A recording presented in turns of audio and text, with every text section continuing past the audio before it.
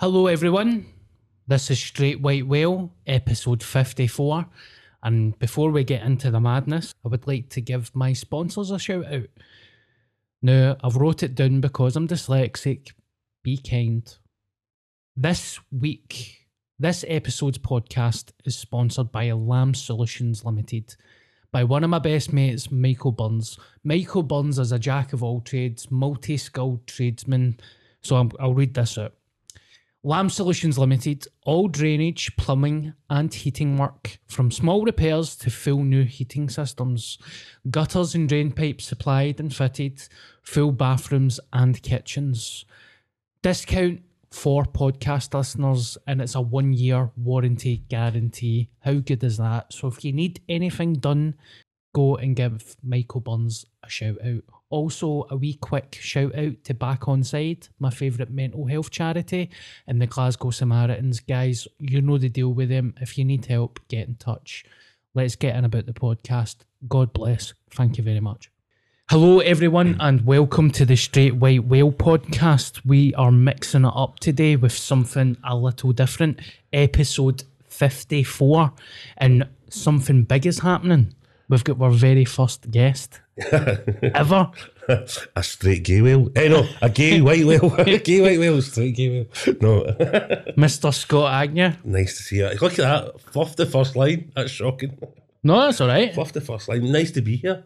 This is lovely. Thank you for coming, mate. It feels quite weird having a guest. Well, it's just, I couldn't imagine doing this without a guest. It would. I know you've got Paul to talk to, who's kind of here but not really here. But I admire the fact you can sort of do that talking straight through. Yeah. So this is odd. But we've spent so much time together. We're practically one person now. Yes. I find it quite funny how when at stages of our lives when we see each other, like, I'm not being cheeky here, right? But cut back to Greenock. Scott Agnew was my support act, right? He's our closest, dearest friend. We go years back. And Greenock came and I was 21 stone and it looked like my heart was going to explode. And then 2 weeks later, you see me and I look all right. You're looking all right. I mean, that was because you'd messaged us like the week before your tour and like just going, right, things were, I don't know what can be said. No can be said, but things weren't going as you were anticipating or were planning. And it was, and I was like, well, just need to try and do it. And they got, right, will you come down with us? And I met you in Central Station and I'm like that. He looked like a crazy person and it was a Friday night, do you know, it was like a guy that started his weekend in the Wednesday, do you know what I mean? But was still cutting about Central Station at 5 o'clock on a Friday night. I'm like, oh, he's really no well, do you know what I mean? You were just frantic, do you know? Yeah. And like, even just trying to have that, you know, cause it's only a wee short train journey down the road. 2 stops. Two stops, just try to keep you sort of focused. I'm like, oh no, Aye. I mean, you still went out and done an amazing show, but if you compare, I'd love to have seen a video of the first show, you know, to see the two back to back sort of thing. Aye. Because it was really funny, but it was all over the place, and it didn't feel like you were in control. You were in control of what was happening, and everybody was loving it. It was just, you know, that. But it wasn't a comfortable watch for somebody that knows you, if that makes any sense. Because I remember... And then like a fortnight later, you were just like, hey. Like Donny Osmond's, you know, and hi. Aye. Tanned. Can fit into the shirt. Because somebody was like that to me. Oh, I love that joke with the shirt. When you were dead fat and it doesn't fit into you, that's the best joke of the night. And I was like, that wasn't a joke. That's my life. That was just my shirt. That's just my gig shirt. That was my gig shirt that did they. Cunts are cackling before I get to the mic. Sorry, but I'm like, we've done some kind of mad osmosis thing. Do you know what I mean? So like, all the weight that you had on at that first gig, you know, I've sucked it all up and it's all here in mine. I must say, see with the dresses, man, sometimes we do look like a before and after picture. we are starting to. I know. It's just I've been no well. I've been no well since Saturday night. So you're the first person I've come out of the house for, which is why my throat sounds like that. It's not just for taking too many cock. Oh. Like, just... I was going to ask, how did you suck the fat out of Darren? There's still a wee bit to go. We're halfway there. But I always find that quite funny how I was just cradling myself in Central to finish off us doing a gig at the Oran Moor. And it was beautiful. It was brilliant, mate. It was Thank a beautiful, you so beautiful much. night. It was so good. And just, the audience were just bang on. You were fucking tremendous. Do you know what I mean? You just were so in control. You were like a proper, what do you call it? Conductor. Thank you, mate. You're like a conductor, a maestro. Like that. Here we go. Thank you. Right. And you ad-libbed where you wanted to ad-lib. And your set pieces came out the way they needed to come out. Beautiful. Thank you very much, mate. It was very, very, very enjoyable. It was a beautiful thing to have you as my support act, because I know a lot of people, I don't know if you've experienced this, like... Nobody ever uses me as a support act, by the way. You're the first person. Well, I tell you why. On a tour, I've never really done it. I've never really done MD's tour. I've never done MD's tour. But I've done like wee spots. I've done Jim Jeffries once. Jim Jeffries 3 times. I've done Kevin a couple of times, not at the Hydro. That was just when he was weirder than that. And Friends. Kevin Bridges and Friends. So that was kind of, that's not, is that support act? That's just part of a bill. Yeah, it is, but I've supported them on at which was mental. That was the Rock Ness. Oh, aye. So obviously support there. Brilliant. Everybody was there to see him. Nobody was there to see me. Like 10,000 people tried to cram into a tent. There was only, I think, about 6,000 that was able to hold. Wow. That was mental.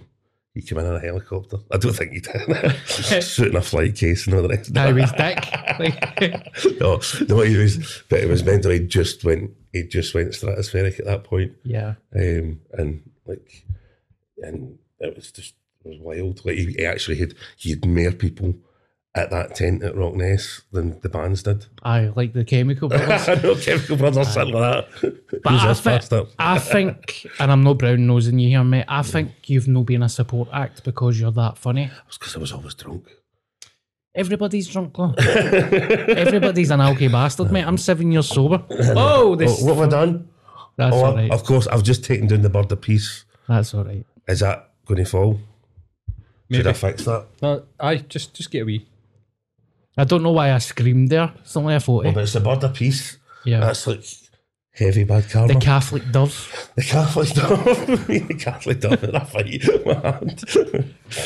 It's melting on the wall behind you. Why did you bring this sinner into the studio? No, but I think people don't get you as a support act. And I've said this on the podcast. When comedians are doing tours or they need a support act, I think people are insecure. They want somebody shite. Aye. And I'm too good. And you're no shite. You're no shite. Do you know? But that, Like on your day, no. like me and him were standing at the back. Obviously, I'm no insecure, right? Right. But you smashed the gig at the but Oran Moor. then, surely the point is, then you have to then go like that. Right? I don't want to look like a cunt. Do you know what I mean? Yes. So I'm not saying that you didn't try any different, but you go. It should in theory. Do you know what I mean? If you're, it's, I don't know, in a sporting term, like you want to be considered. Do you know what I mean? Like you're the main attraction, so you've got to then up your game. It's like if like any comedy bill, if the open spot fucking smashes it, you're like that weird bastard. Yeah, right. I need to then up my game. But I would never. Not saying that's. No, I think that's a healthy thing to go. It's absolutely healthy because that's first and foremost, people are paying money for a ticket, so I want the show to be incredible from start to finish, right? But there's never a way that I'm never going to do that to a punter, that I'm going to get a shite comedian. And I was standing at the back watching you, like that was the perfect performance. I need to be on my game. Anyway. Do you know I'm not here to stuff one of those ring pieces. I know, it does sound like that, but I know that sometimes I go and see Scottish comedians and they've got support acts on and I'm like, that cunt looks like he's been hit with a shovel. No, I mean, but I get, and right, you and I are quite, because, well, you and I enjoy rummaging around in the undergrowth, in the filth, right? So what I'm saying is, you and I probably don't. You and I probably don't compliment anybody else. You know what I mean? like, you can't even say somebody take. Well, I bought a ticket for Ray Bradshaw, right? And love Ray, loves right. But you can take your granny to see Ray, right? They're going to be perfectly happy. They don't need you or I on talking about. Aye. Do you know what I mean? Aye. But Granny's not going to get by. You want Granny to get by the interval. Do you know what I mean? Whereby folk that are coming to see you, they watch this, which that's what I loved. Like how many folk that came for the podcast. I was like, in comparison to Scott Squad. Yeah. So like, I thought your ratios, just as you were kind of asking, that was really, really impressive. Yes. You know what I mean? That you've got a good, honest, solid following on this. Yeah. That are your people, our people. I found it quite funny as well throughout the whole tour, because there was a couple of nervous gigs. Like, I was nervous about East Kilbride. I was nervous about... there was a couple of other ones I was quite shaky about, and I'm standing with Scott on the side of the stage, dead behind the eyes, no emotion, getting it, go it, talk about the cocksucking, go it, talk about, give them filth, Scott, please, as filthy as possible, please. You're like, all right, I'll give them their filth, Going out to East Kilbride to a room full of old cunts, like sucking and fucking and poking and wagging. I'm like, more, give them more. I was like conducting you, more cock sucking. But no, that because. But by the way, I think sometimes we're a bit ageist when it comes to old folk, right? Because some of the old ones are proper dirty bastards. They've done it all. Do you know what I mean? I mean, you don't want to do the parody of sort of Karen and Bar's all woman. Do you know what I mean? Like, I love them, But there's lots of older folk like that. Do you know? They're just dirty, filthy bastards. Aye, they're no daft. No. I mean, I done a gig in a sex club. Right, it was a woman's 40th. Right? Wow. And they were fucking. Them that were done. The last year was having the 40th. She was about youngest. The rest of them are all dirty old bastards. Loving it. Oh, aye. Very distracting. You're on stage. Right? There's two guys get their hands up this woman's fucking skirt. You know that. Oh, with the strippers? No, they were just. There wasn't. I was on stage performing stand up, right? So she kind of cabaret acts on, right? And I'd done a bit of stand up, but just the audience were sitting like that. Wow. What a wee fiddle at one another. Why am I getting a hard on right now? I don't know. Was that? Was it that? You tell me. What was it that? I need to get on a sex club circuit. I know a guy that was a naked butler. Oh well. And he used to tell you some fucking stories, man, about like got to 21st and the grannies fucking taking them into a room and trying to give them blowjobs and all sorts of fucking craziness, man. So you're right, mate. I think the dirtier they get, the older they get. I mean, it was quite an eye opener. And I wasn't doing this as a young man. This was only the last 5 years, so my horizons were pretty broad at this point. Do you know what I mean? And even I'm kind of going, trying to get paid. And I'm like, that was right, but just starting to get to this, it's getting a bit much. And I'm like, where's surname that booked it? And she's up the stairs somewhere, and then you get way up the stairs, right? And all the rooms were all different. It was like film sets, all different film sets. There was a school classroom. There was a medical suite, so there was, right? There was a church. I think it was a church, but it was all different. So, and I'm like, what's her name? And she's in that room there, right? She's in the rope room. I'm like, what's the rope room? There she is. There's 2 ropes tied around her tits. 2 guys pulling her back, and I'm like that. Just to get squared up. It's just to get squared up. And she's like, I can't get it now, but my purse is there, my handbag's there. Just go in. Just your name's in the envelope. That's fine. You enjoy the rest of your 40th. Mixed stretch tits off the wall. Yeah, that sounds like a good night. I don't know if I can name the place. I don't know if it's a legal thing or an illegal thing. Tell me after. I can tell you later. Aye. They can maybe sponsor next week's podcast. Next podcast, we had that Bobby from Scott Squad in here doing a fucking tight hour at the top. Had his tits in a rope. So how's the year been with you for gigging then? Because I started back gigging on January the 3rd. You were January 3rd. I was a month later. I was February 4th. That was my big comeback gig. Dude, styled it like, what was it? The comeback, the 22 comeback special, I called it. Because I'd obviously been off. I'd had the heart attack in the September. Heart attack, did 3 times. So just as everybody was getting back to their work and everybody was going back gigging, I had my heart attack and I couldn't do anything. That was a couple of months before your first gig. You had the heart attack. I had my heart attack on the 7th of September 21. Yeah. So it was my first gig back. I went for February the 4th. It was just because I'd actually given up. I wasn't coming back to stand up. I'd made my mind up. I wasn't doing it again through the pandemic. Yeah. Off, hated everything. I was the same. And I wasn't going to come near it, which is why I wasn't that bothered.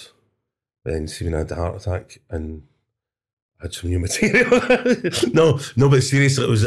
I just realised it's always important to have a goal. Do you know what I mean? It's like I need a date to work towards. I need to have something. Because it wasn't as if I'd given up stand up and had another plan about what I was going to do, or go and do another job. I hadn't really got that far. But then, no, you just need to go back and do it. So, that was my first one back. It was the 4th in Wild Cabaret, or number 18 as it's called now. But it was cheeky. I thought, I don't know how long I'll manage. I'll just try and talk about what I'd done. So if you know I haven't done anything, I ended up doing 2 45-minute spots. It's like, yeah, gotta sing, gotta dance. Could you shut me up? Honest to fuck. Like, if it wasn't for the audience, you know what I mean? Like the audience would just get too tired and the room was quiet, I'd have done more. It was like I still hadn't done everything I was intending to say. Amazing. So I was like, and then I was like, bless him, my sign language interpreter had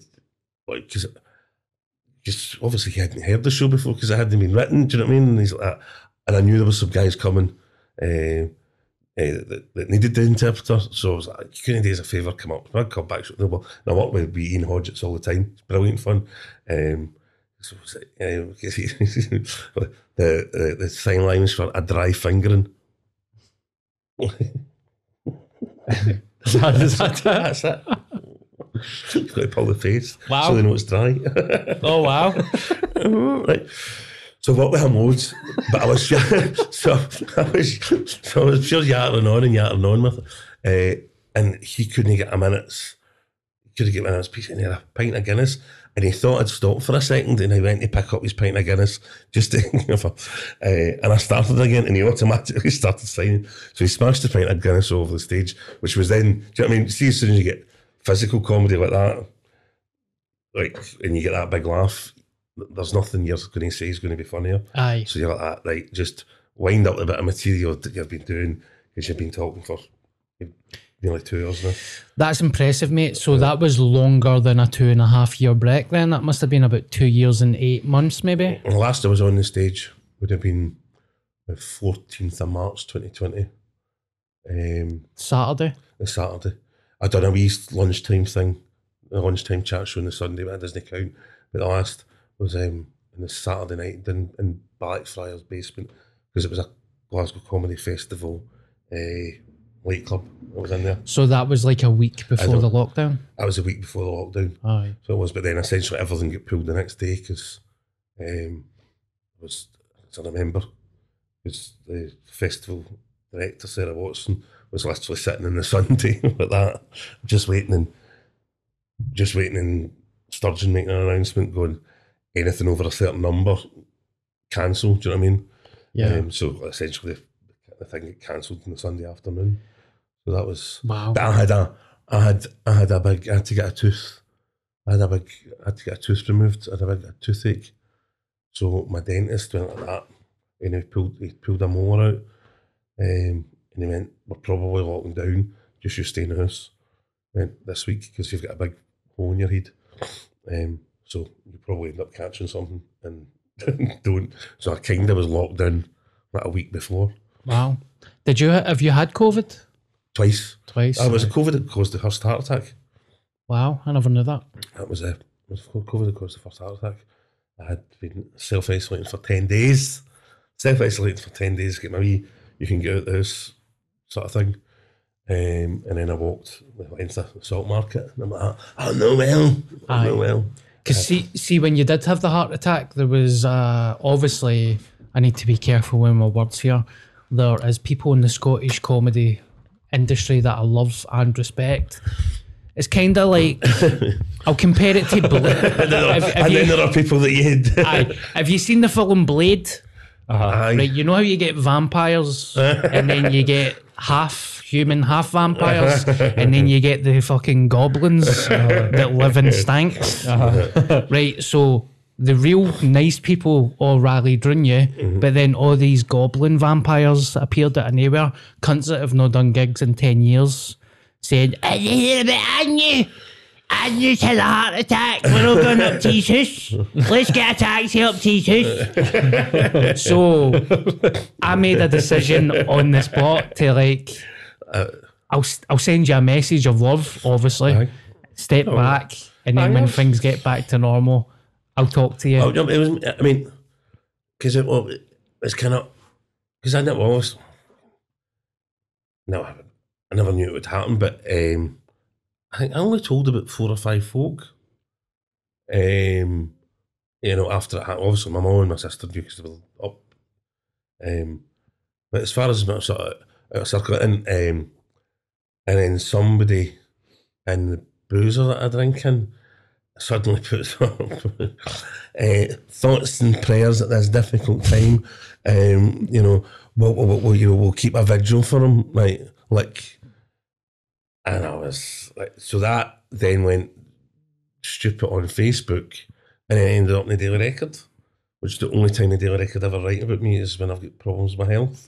I can't get them to do a fucking story about me, about a gig I'm doing, advertise a gig. But I'm no interest enough the rest of the time. Nobody knows who I am, right? So the fact that something bad happens to me, they want to report that is like, and then, you know, "Oh, he's had a heart attack." So that was all over the Daily Record. Yeah. And you're like, what interest is it? If nobody knows me, you know what I mean? I'm not important enough for me to report the rest of the year. Like, so don't report when I've had a bad turn. But I couldn't believe I ran them at the bar who'd obviously bumped into somebody, which that's fine, you know what I mean? But to then properly go on and announce thoughts and prayers for everybody, and you know, from everybody, and that's a nice thing for folk to say, but don't go broadcast. So it reminds me of my Mossy. Anytime I go and see my Moss, she's like that. You'll never guess who's dead. You'll never guess. Do you know, my mum loves that? I know. My mum loves a heart attack. You'll never guess who's dead. Are you praying for a heart attack before next year's Glasgow Comedy Festival then? So the Daily Record give you a wee write-up? Just a wee bit of publicity, just anything, do you know what I mean? I can't joke about things like that. I mean, I do joke about it, but I can't. It's particularly with the weight having piled back on, do you know what I mean? That a chlamydia then? It's just a fucking chance of chlamydia. Bit over the. Although, thing is, probably, like, in the process of trying to get chlamydia, I would probably bring on the heart attack. Do you know what I mean? Because I think I was actually close to a heart attack earlier that year, because I had been having I've had a very disastrous fucking evening of romance with a wee guy. Do you know what I mean? And I'm like, do you know, just want to lie and hug? Do you sure you want to just lie and hug? What's wrong with you? I'm like,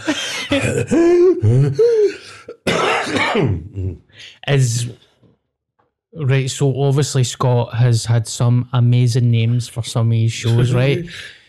Is your next show, what's that named? Oh no, it's not really that exciting. So the show I'm doing in March, I've just called Recovering Dead Guy. Right? Yeah. It's not very exciting, but it gets to the point. So I'm doing that show at Blackfriars, and that is on, I think it's the 26th, it doesn't matter, but just Google Scott Agnew Blackfriars Comedy Festival. But I'm also doing my 2020 show. What should have been at the Fringe in 2020. That's just called Scott Agnew The Lost Show, but the original title of that show was until the council got complaint about the smell, right? Which ironically, because it was a kind of double meaning, right? Until the council got complaint about the smell was when I used to be a journalist, was something that you always occasionally would have to write when you were reporting about some poor old guy that had been found dead, right? Mm-hmm. And he'd been lying there for weeks, right? And Mr. Anderson lay there until the council got a complaint about the smell, right? Which I always thought was possibly one of the most depressing sentences that you could ever write. So I had this fear about fucking dying on your own, sort of thing. But also, it was, it's like, possibly when we were full of the drugs and at the sex parties, I say we, you weren't there with us, but it's like, I'd be on that until the council got a complaint about the smell. So it had a double meaning because it talks about both ends of it. Do you know what I mean? I'm starting to realise how the both ways have not made it. I know, just filth. I know. No, because that one, but so that 2020 show, that's on it. I'm doing that at Room 2. That's on this Thursday, 16th of March. And that's because that's, so that it's kind of, it's my drug sobriety story, right? Because the other two shows that I'd done, it was kind of a trilogy that ended up never getting to be a trilogy because well, 2016 and 2017 very definitely followed on for one another, and then I was supposed to go to the Fringe 2020, and that was going to be the kind of end of that type of show. Do you know what I mean? Mm-hmm. And it's about like at that period between like of me trying to get sober, so it was, you know, because I was using crystal meth, I was injecting crystal meth, but there was the relapses on and off, and you know how you could experiment with other things. So this, and then there's the particular thing that happened that finally got me off crystal meth, and I've never touched it ever since, right? Yeah. So that was going to be the sort of full stop. So that show's only been performed like 5 times, like just in warm up, like work in progress shows. But I want to record it for audio because there's bits that there's just bits that I find funny myself. Yeah. It's probably, if any, it would probably be the show that would be out of the lot would be the most kind of disgusting. Like you couldn't put it anywhere. Do you know what I mean? But yeah. Oh, you could. Well, you can now. You could release it yourself now, but it was never going to go on to any kind of commercial success. Taking a tour in. Well, I'll be there as a punter, mate, and I'm looking forward to it. And then, right, just while I'm doing my plugs, I might as well do the other one. Mm-hmm. And then I'm doing Scott Agnew's Manky Minced Waddle, right? So it's a Sunday. It's a Sunday afternoon. 26th of March. 26th of March. Of course. Sunday afternoon, 26th of March. We start at Max's basement, La Cheetah, right, in Queen Street. So basically, what it is a walking. It's just a walking tour round about sort of city centre, Clydeside, Saltmarket, Trongate, and it's where some of my favourite stories for 22 years of doing stand-up. So you'll hear me tell the stories in the place where they actually happened, sort of thing. So there's various cruising alleyways and avenues to go up. There's certain boozers will go by, you know, so it just different stories. So I can only do it here at Glasgow. So a wee Manky Minced Waddle, couple of hours just walking around about, and I'll tell the stories. If you know my stuff, you maybe know I've heard some of these stories for years. Mm-hmm. If you don't know me and you just like my filth and you want a wee bit of a tour of Glasgow, it's a proper alternative tour of Glasgow because it's history that's only fucking important to me, but it should be quite funny. No, that'll be funny as fuck, mate. I'm looking forward to see the Black Flyer show. Aye. I mean, if you're looking for that to get filmed, Paul can film that, mate. I shall sort something. Yeah. But anyway, I'll thing me that for people. So it's The Lost Show is at Room 2, Thursday the 16th of March at 8 p.m. Then we've got Recovering Dead Guy, which is at Blackfriars Basement, And the 24th of March at 8 p.m. and then you've got Scott Agnew's Man Came In Swaddle, which is at Maxie's Basement, starts there. That sounds amazing, by the way. Sunday the 26th of March at 3 p.m. a walking tour. Thank you. There you go, mate. You're a star. Oh, At 3 p.m. Utter filth. After 3 p.m. on Sunday afternoon. The thing was, I had to get in touch with the office because I'd originally scheduled it for the previous Sunday, and I'm like, no, that's Mother Sunday, and I'm like, there's nobody's taking them more, and a Man Came In Swaddle. Do you know what I mean? I'll just get abandoned, so like, I'll never sell a ticket. So My mum I'd take you my like- mum and she'd be like, he had a heart attack. He was dead 3 times. And I'd be like, I know, mum, calm down for fuck's sake. well, essentially, all the exciting things that have happened in my life have happened in like 1 square mile. Do you know what I mean? like everything, like it is. It's like. Like Bermuda Triangle. Everyone's just which is why I love where I live, right? I love the Salt Market, I love the Merchant City, I love, Gallagate. It's just, but that's everything significant happened to me, like has happened in that square mile. Do you know what I mean? Like I even can try to do HIV in that square mile. Do you know what I mean? It's like, I'll take you to that and I'll point out, and that's when I go. No doing that. Yeah. It's an interesting part of Glasgow, but see if maybe like, say, for High Street to the Helaman's Umbrella, Aye. along that Trongate bit, Aye. and down to the Clyde. It's great. It's a melting pot, man. It's proper, like, and it's like, and like, well, because what you've still got tons of like housing association houses, right? Mm-hmm.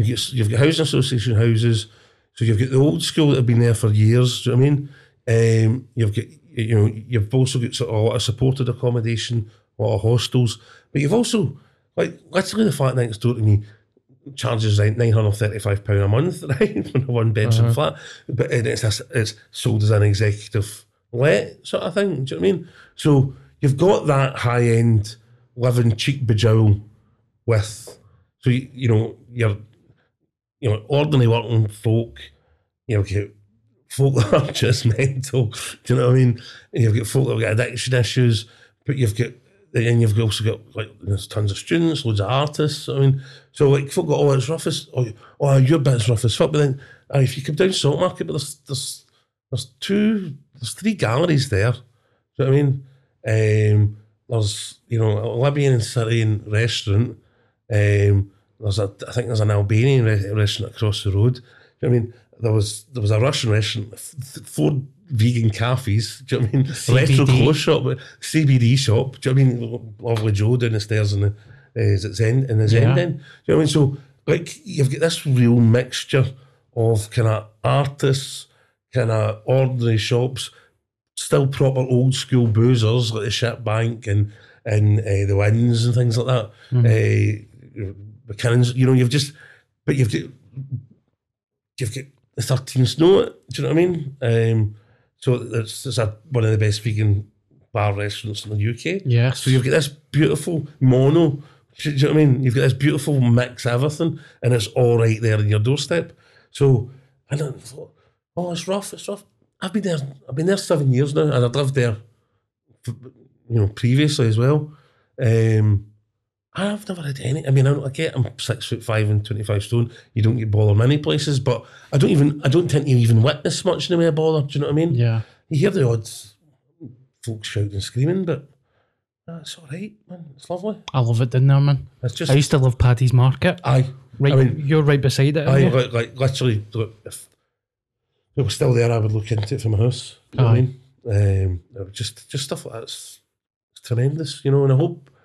And I get my mom, and you get for things improving and all the rest of it, but I hope it doesn't lose too much yet. I think we're just at that nice tipping point at the minute. Do you know what's funny? Like, see, when we did the Zenden sponsorship and I was doing the graphic, I was like, where the fuck is Bridgegate? I know. And then it twigged in my head, oh, it's the Brigitte. It's the Brigitte, I know. It's like, It's funny. what the I know, it's funny how it's all written out properly. It's written out the right ways. Bridgegate, and you're Bridgegate, like, it's like, that's the actual Brigitte. Brigitte. But it was just like, I've told this story on stage for years. You've got like the Fish Place, and like I just fell in love with it. This wee boy, all right, son, how's it? You all right, hen? Oh, you couldn't do me a favour, and you're like, here we go. Do you know how it's always like? I'm going to borrow like 37 pence for my bus, and it's always going hundreds of miles. You know what I mean? It's always a specific number and hundreds of miles. She's like, yeah. And I'm going, it's going to be like 37 pence for a bus to Turficking or something like that. She's like, and she's in there, and it's quite proper old duffel coat, right? A Rangers away sock for 93, a leg warmer, right? Go a Sambas on, fucking Tico's in her head, all this. She's into her purse and she's like that. And she's got an old Kirby grip and a quarter of a fruit pole mint with a pube on it and all this. She's like, can you do me a favour, son? You've not got £4 coins, have you? I'm like, no, what are you needing £4 coins for? Well, you couldn't go in there and get me 4 golden cutlets, could you? Right. Well, I went to the fish shop. Aye, go into the fish shop and get us 4 golden cutlets, could you? Well, how you not get them yourself? I'm barred, right? Now, how you get barred at a fish shop, right? I don't know. You're barred at a fish shop? Aye. That was it, aye. I'm like, oh yeah, bought her 4 golden cutlets there. But it's just, that's just beautiful. What has she been doing? You know what I mean? And I just fell in love with the place. And obviously it has to reach a breaking point to get barred as well. Aye. It's not just instantly barred. At some point, I know, so I've got away in with the £4 coins and the fishmonger's like, is that for that old bitch outside? Oh Get my it hard God. to Is that the place at the alley you're talking about? Aye, up the alley, fish place. It's been there for about 30 years. It's been there for millions of years, man. Aye. Which is and the thing is, I don't eat fish, so I've heard nothing but wonderful things about it, but I don't eat fish. And then the other In one, all aspects of your life, you don't eat fish. I never eat anything from the sea, my dear. Anything from the sea or smells like the sea is an absolute no. Then you've got round the corner as well in the sort of the Valdoro chip shop, right? Which the Valdoro chip shop is superb, man. Like you've got Luigi, who sings opera, right? If you must have seen Luigi. Luigi will just batter out opera songs, but excuse the pun, he batters out opera songs. You'll go in and he'll give it Nessun Dorma, and it's like proper Art Deco, old school, proper Glasgow Italian cafe, you know. I've never been in there. Oh, I'll need to go. And I forgot the big man's name. He's like, he likes an argument. You know what I mean? He enjoys a conspiracy theory as well. Oh, right, okay. And there's like wee conspiracy theory guys go in as well. And they all stand and discuss their conspiracy. So if you get him on his own, he's good fun, but you don't want to be mob-handed. But What's it called again? The Valdoro. The Valdoro. And their sausage supper is tremendous. And they're a good family. They've been there for years and years and years. You used to remember Tivoli's that was on just opposite Argos? Yes, it rings a bell. Aye. They used to have that as well. Was that theirs as well? That was theirs. It was the same family. Right. Aye, I remember that. Aye. It was like a very sort of dark chip shop. The brown frosted glass, you know, tinted glass. It was cracking. I've forgotten that man's name. But no. Just a great wee place. Anyway, this is what we were talking about filth. And we were talking about sausage you're supper. fucking. Sausage suppers. Yeah, that's my best conversation in life, mate. Food Sausage and supper. filth. For the food and filth. Well, his sausage suppers are brilliant because there's no many chippies around that way anymore. Because the wee city cafe, they're gone. 2 Italian boys that owned that sold up. Then the family that took over never lasted. They just get. Anyway, I'm just reminiscing about running. Getting flashbacks. I know, just look at that. It's because you've brought me to the West End, right? Aye. And I'm out my square mile. And I'm raging. It's that reminiscing. I've only been out the place an hour. I'm like that. I want to get back to the Salt Market. Take me back to the Salt Market. I miss it. So, how do you feel since your heart attacks then? Do you feel like you're back to 100%? I'm feeling loads better than what I was for the few years before the heart attack. I was feeling knackered all the time. Really, really like so sluggish. Just really not well, you know. Had the heart attack, put the stent in, and I'm feeling a lot brighter. Do you know what I mean? A lot more alert. like the number of things. I mean, it just got to I was cancelling things all the time, you know. You were just, because you were just tired. The idea of doing anything, like, was just, so you weren't making any plans, or you were avoiding, excuse me, that's cold. That's all right. So you were just avoiding doing stuff because you were just feeling crap and tired all the time. Like, and then even when you were forcing yourself out, you would go for a shower, and you come out of the shower and you're like, I'm fucking knackered. Do you know what I mean? Just wanting your bed. Yeah. So, I'm feeling a lot better. Feeling kind of capable and able to do things again. So feeling, and I have piled. I'd lost weight after the heart attack, and I fucked my foot, and I was trying to get some solution to that so I can start walking again. But even though I've put the weight back on, I'm not feeling the way I'd felt pre-heart attack. Yeah. But that's because I'm getting full. I'm probably getting blood flow running about me, which is nice. Aye. Don't worry about the weight. You can sort that out eventually. But it's I'm just going to have to get. Don't know. See, the annoying thing is, like I managed to lose tons of weight because of loads of drugs. That was how I stayed thin. That was a secret in my 20s and 30s. The American diet. Yeah. As what was it? As Liberace called it. You on the American diet? Just full of speed. Ding.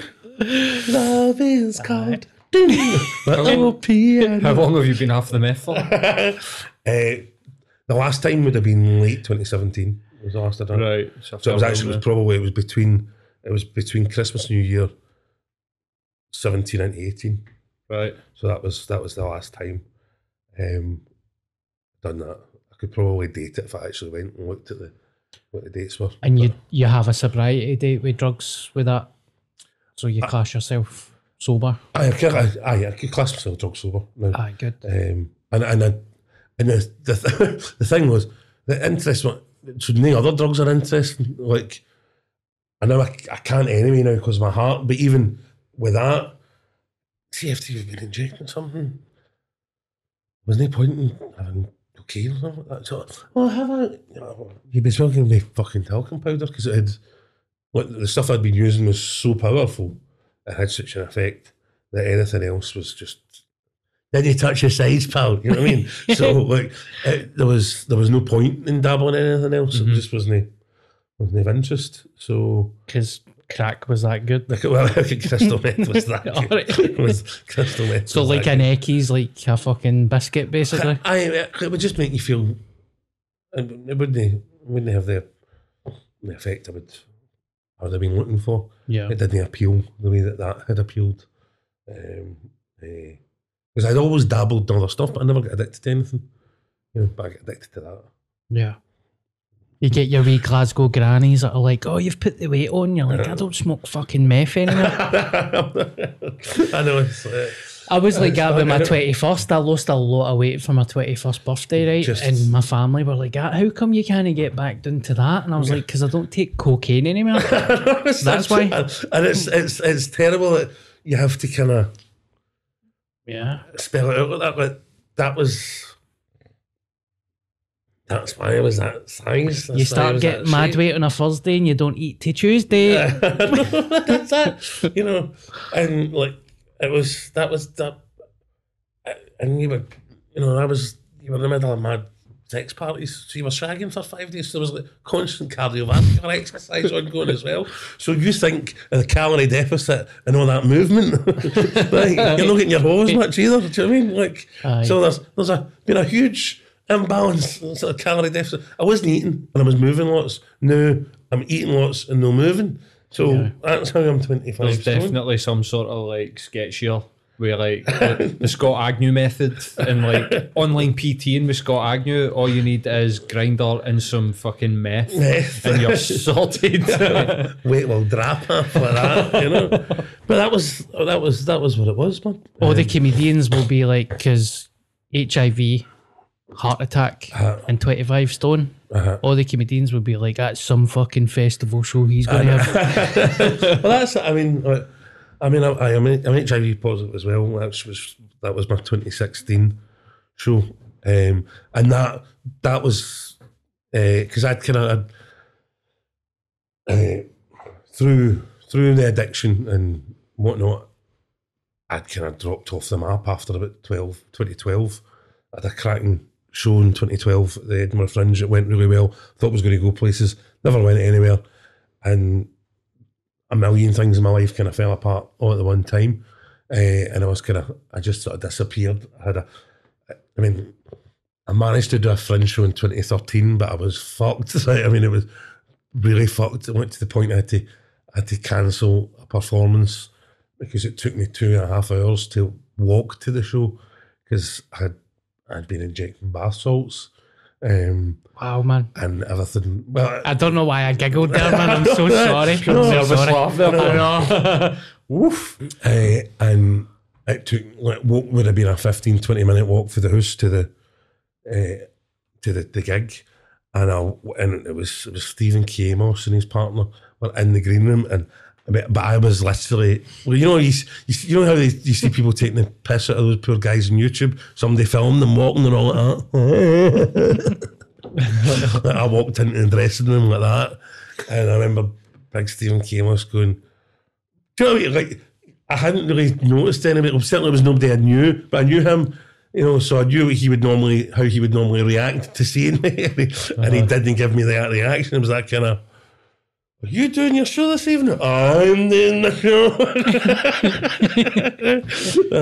And he's like, "All right, fair enough. Would you like a cup of tea?" "No, I'll be all right. Just having more." And Wow. "Just be having more." And that's how I thought. I thought I was talking normally, and where they put the show up, and I walked on stage, and it wasn't until I was at the mic and I could hear how I sounded coming back to me. And there was about 12 folk in the audience, and I'm like, I shouldn't laugh. I mean, it's disgraceful, right? It's an absolute disgrace. I'm like,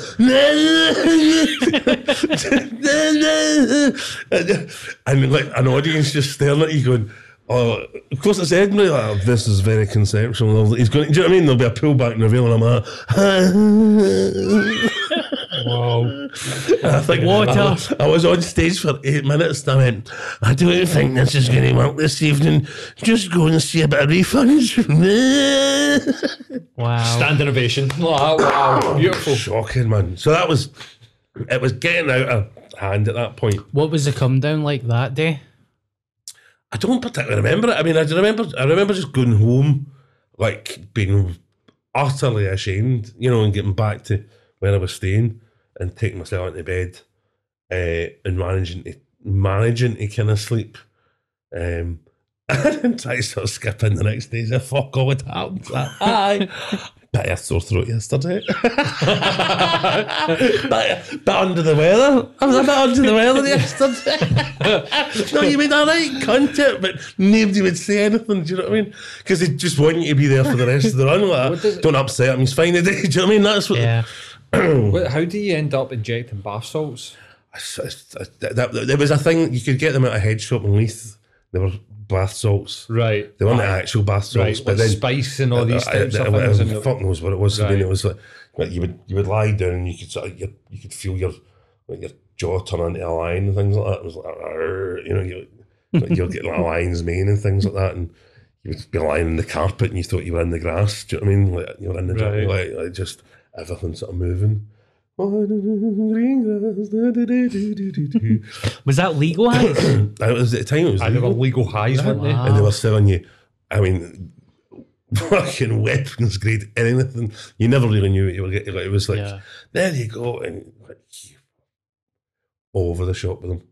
Yeah. I took legal speed one night and I had a very bad experience. I nearly ended up in the hospital with it. And it was at Glasgow Green. What were you up to? It was the gigs and the what was it? Glasgow Green, the gig?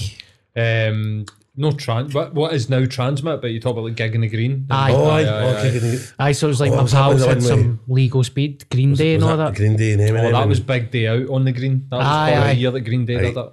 Aye. My pal was like, do you want some Legal Speed? It's legal, it's alright. Yeah, you're and then cut to 5 hours later, you don't know what's I'm going on. curled up in a ball in an ice cold shower, like, phone an ambulance, phone an ambulance, I'm fucked. Oh, fucking man. I was always kind of in amongst that circuit. It became the most like you could get away with.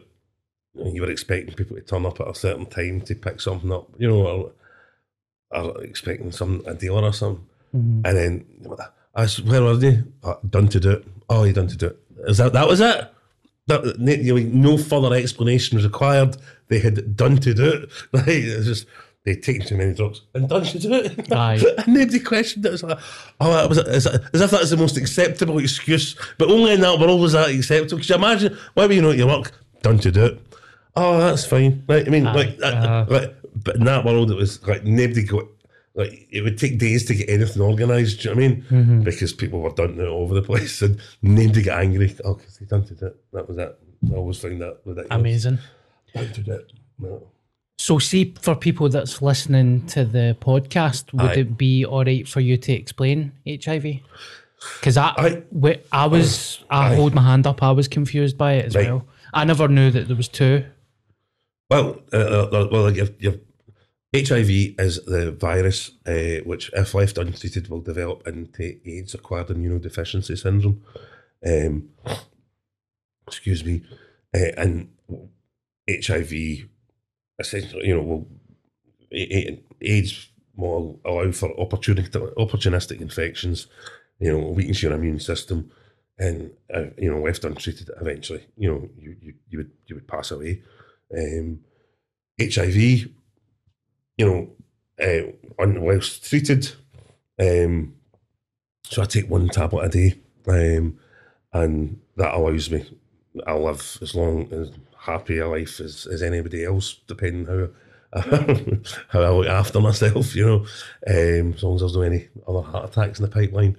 But I take one tablet a day, and that suppresses the virus to such a level that it does me no harm, and it also means that I can't pass the virus on through any of the sort of normal routes. So that would be, you know, through vaginal, anal, sex, you know, like cuts, or, you know, or even if I was a woman, I couldn't transfer it to my baby either, mother to baby. So because you know, the tablet suppresses the virus to such an extent, it's, you know, it does you no harm. That's what's known as undetectable. Because there's so few traces of the virus in your system that it can't be detected, it can't be seen by the methods they use to look at it. Wow. So it's not a cure, but it's as near as damn it. So it is. Yeah. That was an unintended side effect. They didn't realise. They thought that the antiretroviral drugs that they were giving people, you know, that were HIV positive, was just something that would keep them alive and keep them well. And then they realised there was kind of anecdotal evidence that these guys who had HIV weren't passing, that knew they were HIV and on this medication, weren't passing it on. So they went and done a big study to see, you know, like that, right, no, this actually stops the transference of it. So let's put it in, let's use Glasgow terms. So say if you're a mad shagger, right, and you're not using, you know, what traditional methods like contraception, or you think you've come into contact with somebody that might have, you know, an HIV infection that you're, you know, who don't know that they're HIV positive, you can get yourself PrEP, which is a pre-exposure prophylaxis. You can go on a course of that, or you can take PEP, which is a post-exposure prophylaxis. If you take that 72 hours after exposure, that reduces your risk of catching HIV, contracting HIV. PrEP would be something you would maybe take on a kind of more routine basis if you know you're away for a pure mad shagging weekend and you're shagging everything. Wow. So you could take PrEP, and that's the same drug that I take, but it would prevent a somebody without HIV from contracting HIV. Yeah. So there's a real possibility, in the next, 10 years, that there'll be no new HIV infections in Scotland. I mean, Wow. the numbers are already dramatically less. So the year that I contracted HIV was 2015, and if I'm no mistaken, I think that year was about a record high, which would probably do with a number of things, but there was a bit of an explosion in the kind of chemsex scene up here. But I think that year I was one of 550 new HIV infections in 2015. Last year, I think in Scotland there was something like 72, and that's because of these, because more people are on, they're on their effective HIV treatment and they're undetectable, and more people are on things like PrEP, pre-exposure prophylaxis, and PEP. So that's incredible, mate. Because that's the difference. Do you know what I mean? And it's just about trusting in science. Do you know what I mean? Mm-hmm. And I mean, that's me. I'll be 7 years diagnosed. 8 years diagnosed in March. 8 years was the average lifespan. Of somebody that got a diagnosis in the 80s. So in the 80s, it was a very definite. We're going to be pretty certain you'd have died from, your HIV would have developed into AIDS and you would have died. By the 90s, they were able to give you effective treatment that allowed you to live longer, but some of the treatment would have been really equally harmful. And then by the 2000s, they realised, you could live a full life. And then by 2010, they were like, no, actually, we can stop the spread of this with the same tablets. So it's an amazing journey in my lifetime. Do you know what I mean? Yeah. In 42 years. Because I never knew any of that. I did have the stereotypical view of when you did get it, you're in trouble. I never realised that you're one tablet for the rest of your life and you can live as normal. A normal life. Like, absolutely normal. The biggest kind of harm is a kind of mental health impact. It's something you're always aware of. You're aware of the sort of stigma around it. So there's self-stigma, and then there's stigma from other people, and that can be entirely innocently because there's just no the information there, or it can, folk just don't know. Like my granda, when I told my granda that was HIV positive, he'd like, I've done this on stage, and he's like, all right, so what is it? What have you brought me up here for? And you're looking for money for a funeral? And I'm like, no, I'm not looking for money for a funeral. I went, I just take the one tablet a day. I went, and I explained what I just explained to you. All right. So you're one tablet a day and you're fine? I went, You're a body amateur, son. I'm in about 8 different tablets. So I'll get things for my back, my neck, and all the rest of it. But how come I don't know that? I mean, you don't hear from the HIV anymore. And that's essentially what happened. Like, once people weren't dying from it in the UK or in the Western world, people stopped talking about it. It wasn't a scare story anymore. There wasn't a subsection of society to demonise. There was nothing. There was nothing to be gained from it. Like, it was a good news. Essentially, HIV became a good news story, and that. They just stopped talking about it. So your ordinary punt, like my granda would have no reason to keep up with what was going on, but it literally just fell out the news and hadn't heard for it in 15 years. Yeah. So when I told him that, he's going, right, he's remembered the last bit of information he heard about it. Do you know what I mean? As most folk do. There's also always there's malicious. There's people who can be malicious with it as well that are willfully know what the truth is. They know what the truth is, but would sort of willfully spread rumours, So say there's somebody listening to this podcast, any age or gender, and they're mad for the shagging and stuff. Mad for the shagging. And they're a wee bit worried. What advice? Your best thing is just your sexual health test is your main thing, right? Because the quicker you have a diagnosis or something like that, you know, the less complications are going to be, right? Your treatment, your treatment plan is going to be easier. The less damage that, you know, there is possibly to your immune system. I was very lucky. I know the date that I contracted HIV, the date that I seroconverted, that's the day where the virus is in your system, but the seroconversion is the date that it takes over your system and you become HIV positive, right? So it kind of lies latent for a couple of weeks and then it attacks your system properly. There's enough for it to, so that was like a real proper illness. So I was like something like the 22nd of January 2015 would be the day of conception, if you like. I seroconverted on Valentine's Day, 14th of February, and I was diagnosed by the 27th of March. So there's very, very little, and I was on treatment by the summer, you know, because they want to watch to see how it behaves in you first before they hit you with the treatment. But so I had a very small window where HIV was damaging my system, if you like. But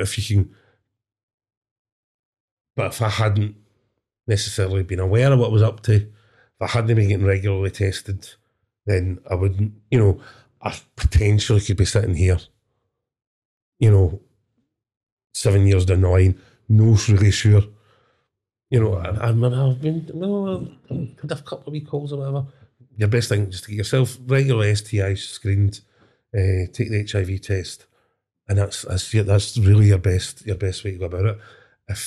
If you're living a chaotic lifestyle, as some folk like to put it, as medical professionals like to put it, go and speak to somebody about getting PrEP. You know, if you find that you're having a lot of kind of reckless partners, if you've got mental health issues and you find that one of your things is like you're off, you know, that's one of the things that you do to act out is you end up having multiple sex partners. Get yourself some PrEP, you know, and get yourself because there's no point getting into a, you know, bipolar and things like that, but when you go into kind of these sort of storms or difficult times, you want to try and come out at least as healthy as what you were in, you know? Yeah. It's one less thing to worry about. But also, and it's like people then always go, oh, you've got to have somebody to blame. You know what I mean? Or who did you catch it from? You never caught it from, yes, of course I contracted it from a person, that's how it works. But at the end of the day, my personal health, my sexual health is my responsibility, you know. If you can, always try and have a conversation with your sexual health partner, with your sexual partners about things like that. Be open, you know. Talk about, you know, what your own status is when last you get tested, and then you can have an adult, honest discussion about what precautions you're going to take. Do you know what I mean? I just turned into a talk, man. No, mate, here just like, don't be scared to have those conversations, you know, because essentially, the situation I was in was 3 people who all had different HIV status, and it was you know, and everyone presumed something different about the other one. You know, it was presumed that I was positive. Somebody else presumed that I was positive and on treatment when I was negative and I wasn't on anything, you know. And turned out somebody that was in amongst that group had recently contracted HIV and was in a bit of a bender and couldn't get off, you know. And he thought he was being safe by playing with people that were HIV positive. Yeah. Do you know what I mean? Whereby if we'd actually sat in a conversation and we hadn't been greedy as fuck for drugs on a Monday morning, you know, it probably would never have happened. Yeah. So have a conversation, that's your main thing. But never be afraid to go and get because the thing is, you don't have to go up to the Sandyford. You can now get HIV screenings, you can get test at home kits, post them out to you. You know, it's essentially, we're all now used to testing ourselves now with the COVID thing. Yeah. You know, so it works in a similar kind of way. You can get post-out kits and you can check it all yourself. And if you do get a positive result, don't panic. It's no ideal, as I say, it's no ideal, but it's nothing to be worried about. Yeah. Because there's tons of support, there's tons of help available, and the medication means you're going to be all right. Good, mate. That was a bit of a serious way to finish that. No, here it was. I'm a straight guy, mate. I've never heard any of that chat before. I don't know. That world is unknown to me, so it's nice to kind of hear somebody talk about it. And the thing is, there's, one of the biggest groups where STI infections has went up is in the over 50s and 60s, right? Heterosexuals in the over 50s, 60s, no HIV, but STIs, right? Uh-huh. Because you're talking about a generation that never get much in the way of sexual health, education at school. They've now all got Viagra. They're generally all just out of divorce. Do you know what I mean? Like they're coming out their first big relationships. Their kids are up, they're splitting up, and they're all shagging like fuck. And they don't know the first thing about how to look after their own sexual health. So people in their 50s and 60s are now getting, what you would traditionally think were kind of teenagers and young 20s sexual health issues. Do you know what I mean? Wow. So it's important that people, because gay men in particular are generally in small communities and small enclaves, because they all kind of move in to find one another in certain places. These issues can go around quicker and faster in those, but they still happen in the heterosexual world. Yeah. It's just these are a lot more spread out, and it's you do have less sexual partners, but that doesn't mean it doesn't happen, and it's be clued up. And it's worth being clued up. I'll no name this person, but there was another comedian who was desperate to try and get a sexual health screening, and he's I don't know. He went. I can't remember. Sandyford was like ages away. I'm like, well, there's a gay men's health screening in the gay sauna, which is at the Pipe Box, was just beside the Catholic Cathedral. Interestingly enough, right? And he's like, so he went, well, how would they know I'm no gay? And I went, well, no, you just go in. You just go in, you just go up and get this. Right, because he was going on holiday and he needed an old so he was away up. So he went and used so there's, do you know what I mean? I'll keep that in mind. Keep that in mind, get yourself up the sauna. I can't remember, it's like a Tuesday or a Thursday, whatever it was, I can't remember what it was. But and he's like, that's amazing. They just go up there, and he was like astounded he'd been on a gay sauna. That was lovely. It was like a cafe, and they were doing tea and biscuits and all the rest of it. Like, could it be nicer? And I'm sitting there, they'll just take my body, and the next minute, what you could hear was these, fucking take it, yeah. I thought you were going to say get a free blowjob at the cafe. So, Scott, thank you very much for coming into the studio today and being our very first guest of Straight White Whale podcast. It's been a beautiful experience to have you. It's been lovely. We still never even spoke about what we're going to speak about. I know, but we can save that for another time. Our first gig together. I know. We've done a new on 15, so I don't think we can do it, Paul. No. Well, I've got 10 minutes. Right. Do you know what? Can we do it? Do it another time. Let's don't rush it. Right, okay. Do it another time. We won't rush it because it is a beautiful story. We've got a million things to talk about. Yes, Scott. I've just invited myself back. Yeah, of course, mate. You're more than welcome back anytime you want. So this will be up online as soon as possible. We'll tag you. We'll tell everybody about your gigs. Scott, It's been lovely. I love you with all my heart and my soul. Take care, mate. Love you.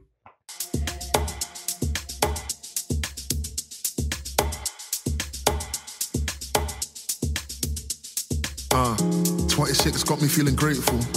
No loss of life, so I'm hopeful. I gained a soul, so I'm boastful. I grind to make sure she has a plate full. My hard work got them feeling threatened. I'm trying to fly her into different settings. I've got one thing on my necklace. The other one comes with so much stresses. This ain't a life that I planned for. More flaws and bare doors.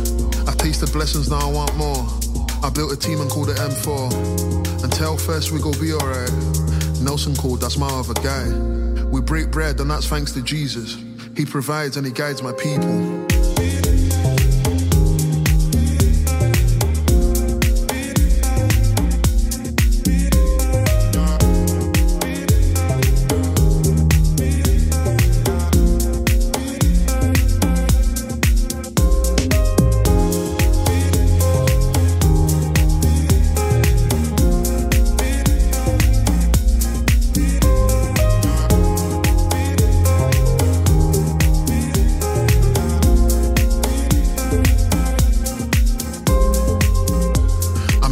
mouth and I change the ways. Ask my Lord just to keep us safe. Bridge the gap for the G's, them. No fake friends, we don't pretend. Still use music to share my feelings. These wannabes, man, they all my children. Ahead of class, so I had to teach them how to plan, how to beat the system. Pray to God, cause that's how we speak. Tell Ngozi to look after me. Christian son, but I'll make you proud. Walk by me and just lead me out. But that's a vision I'll die for. Same vision I stay alive for. 26 got me feeling grateful. No loss of life, so I'm hopeful.